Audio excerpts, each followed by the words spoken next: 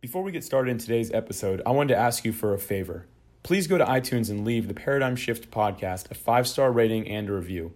By doing this, you're helping expand our influence, and as a result, we'll be able to reach and share our positive message with more people. Also, we're going to start reading your reviews during the show starting in next month's episode. Thank you in advance for your continued support, and now enjoy the episode. You're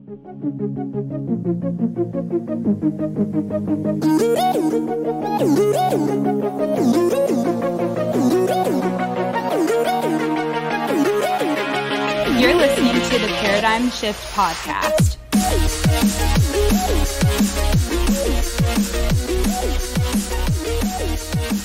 Hey, welcome back to the Paradigm Shift podcast, everybody. Today we're going to be talking about how to be married. So this is going to be practical advice and tips for having an awesome marriage. And this is going to be for people who are married, but also people who are not married that want to be married one day. So it's definitely something that's kind of going to be for everybody, and I believe the majority of our listeners.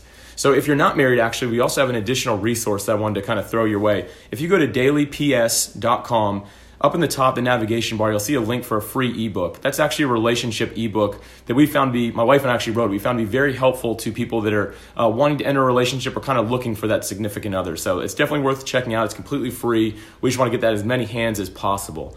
So I am, again, very excited about today's episode and talking about marriage. I thought it'd be appropriate to bring back my favorite guest, the best guest we've ever had on the Paradigm Shift podcast. So I'm very excited to introduce my wife, Alicia Sanfilippo.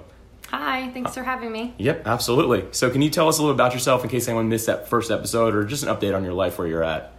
Yes, so I know the first time I was on, we talked about my business. I owned an online boutique at that point, and now the boutique has grown. We have a storefront, so that's just thrown me into a crazy and busy season, especially with the holidays coming up. So life is crazy, but it's awesome. Yeah, it's good. You've done a really good job with it, actually. Last time we talked, I think you had just won a reward in our city, and you just got another one. So, and it's really cool and exciting to be able to see you kind of living out the dream that you've always had. So, definitely a cool thing. But anyway, we're going to go and get into this. So, what are we actually going to talk about or cover first in this episode? So, the first thing we wanted to talk about is the Bible verse, to become one flesh. So, it's in a couple different places. I know we've all read it, but we just wanted to kind of talk about what that looks like from a practical standpoint. There definitely is a spiritual element to this Bible verse. It's found in Genesis, Matthew, and in Mark. But I think a lot of times we over-spiritualize it. It's almost become a marriage/Christian cliche. It's mentioned at every wedding you go to. And I don't mean to discourage or say anything bad about the spiritual side of it, but I really wanted to talk about more from a practical standpoint.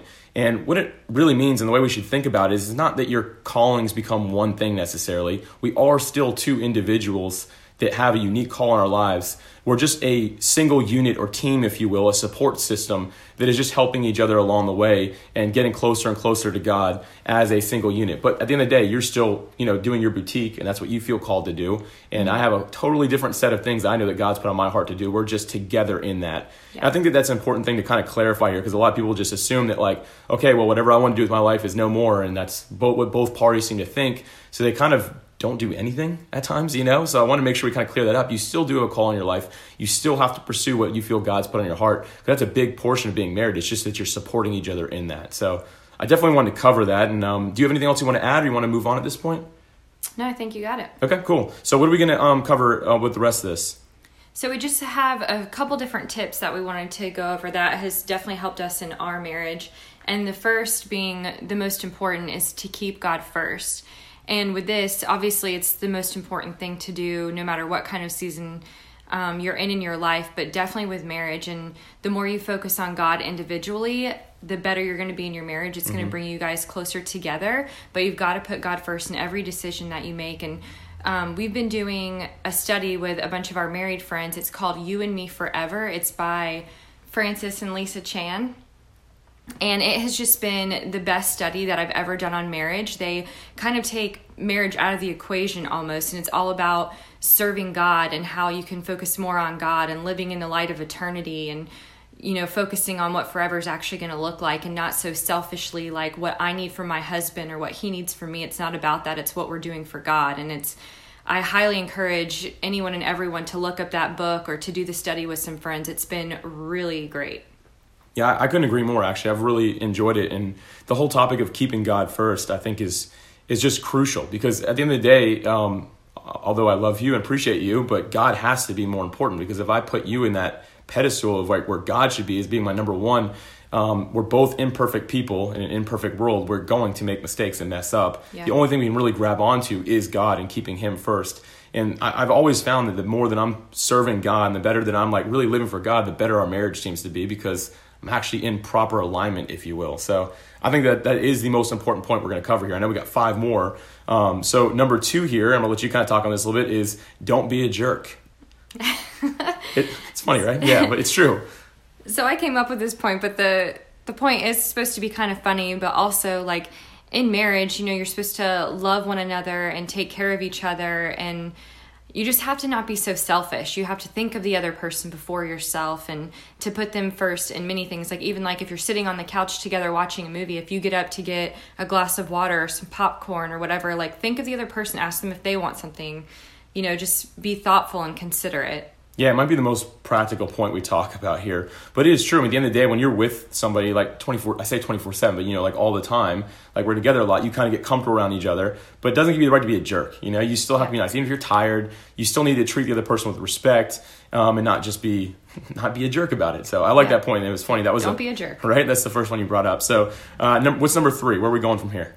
Fight for resolution and not to win. That is good. I like that a lot. And I think that's so important, because oftentimes our pride and ego get in the way in our lives. And we want to be right. We want to be heard. We want to feel like what we said is right, and the other person just needs to submit to it because we're definitely right. But the truth is, if we're fighting to win, both parties are going to have that same attitude and mindset. If you're fighting for resolution instead, to bring the peace back in the family, it always goes so much further and so much stronger. And I know you'd agree with that, right? What else do you have on that?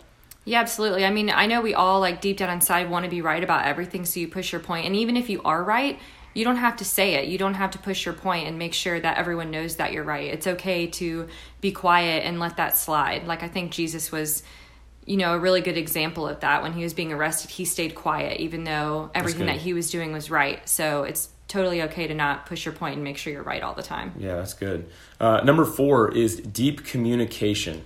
This is a big one. This is actually what causes a lot of problems in marriage. People don't communicate about kids, finances, careers, so many different things. Or just day to day, even having proper communication about each other's days and what's going on in their lives. So I think that deep communication is huge. And what would you add to that from a female perspective of that? I would just say going into like maybe the kids and what your future hopes and dreams are and where you want to go, that's a good thing to talk about before you get married. Like know how many kids you want, or if you don't want kids, or where you want to live, what any of those kind of big decisions are. Like that should definitely be spoken about before you're married. And once you are married, you need to keep communicating about those things so you guys can stay on the same page. You're not always going to be on the same page, but you want to stay similar to what those things are.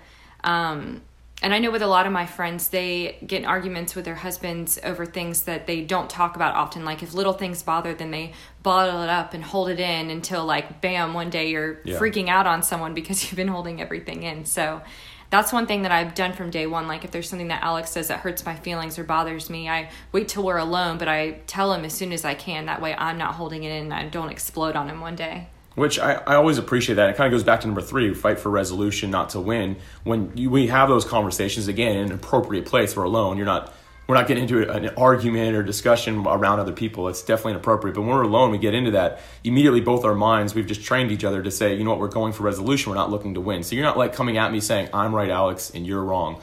You've never done that. Although I'm definitely right most of the time. I don't know. Maybe. Oh, here we go. We're going to fight in front of people now. No, I'm just kidding.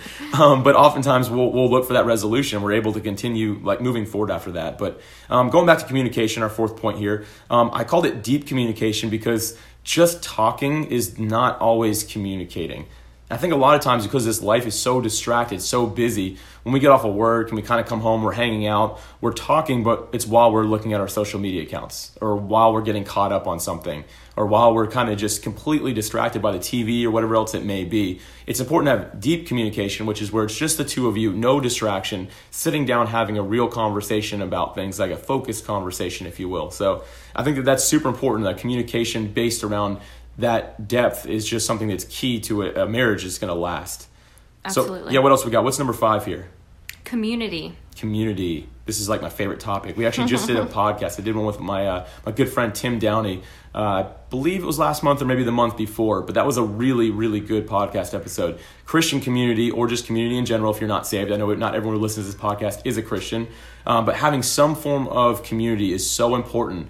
Getting around a network of couples that you're doing life with around the same time as you, they've been married around the same amount of time, or just kind of the same area of life, is so important to have. Because I think a lot of time, and Alicia, you'd probably agree with this, a lot of couples, especially when they first get married, they isolate themselves, right? Oh yeah, they disappear. Yeah, they disappear. And although that's maybe appropriate for a little bit of time, we were never made to do life alone. It's made to be around community. Yep. Yeah, and we've definitely seen it happen to where people do isolate themselves, and then things go really wrong and they have no one to reach out to, no one to run to, and things can crumble really quickly if you don't have good people by your side. You need positive, uplifting people near you to hold you accountable and to lift you up when you need help.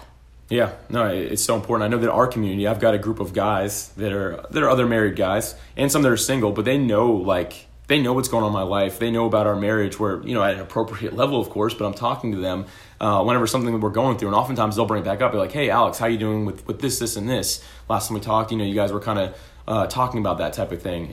And they know what's going on. And it just kind of gives you that element that you don't have without that community, where you're able to communicate on a different level. So it's really cool to be able to do that. Community is definitely a key point. Yep. So number 6 is having fun together, or experiences, as I also put it. What do you think on that topic?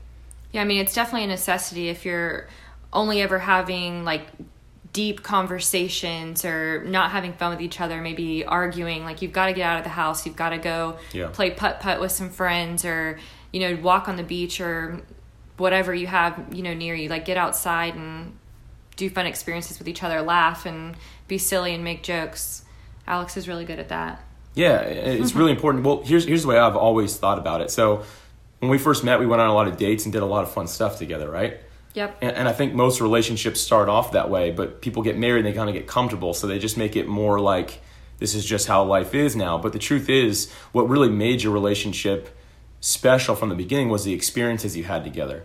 So you can't stop having those experiences. Sure, they might look different at different points in your life, but you've got to continue making new memories, things that are actually memorable and fun.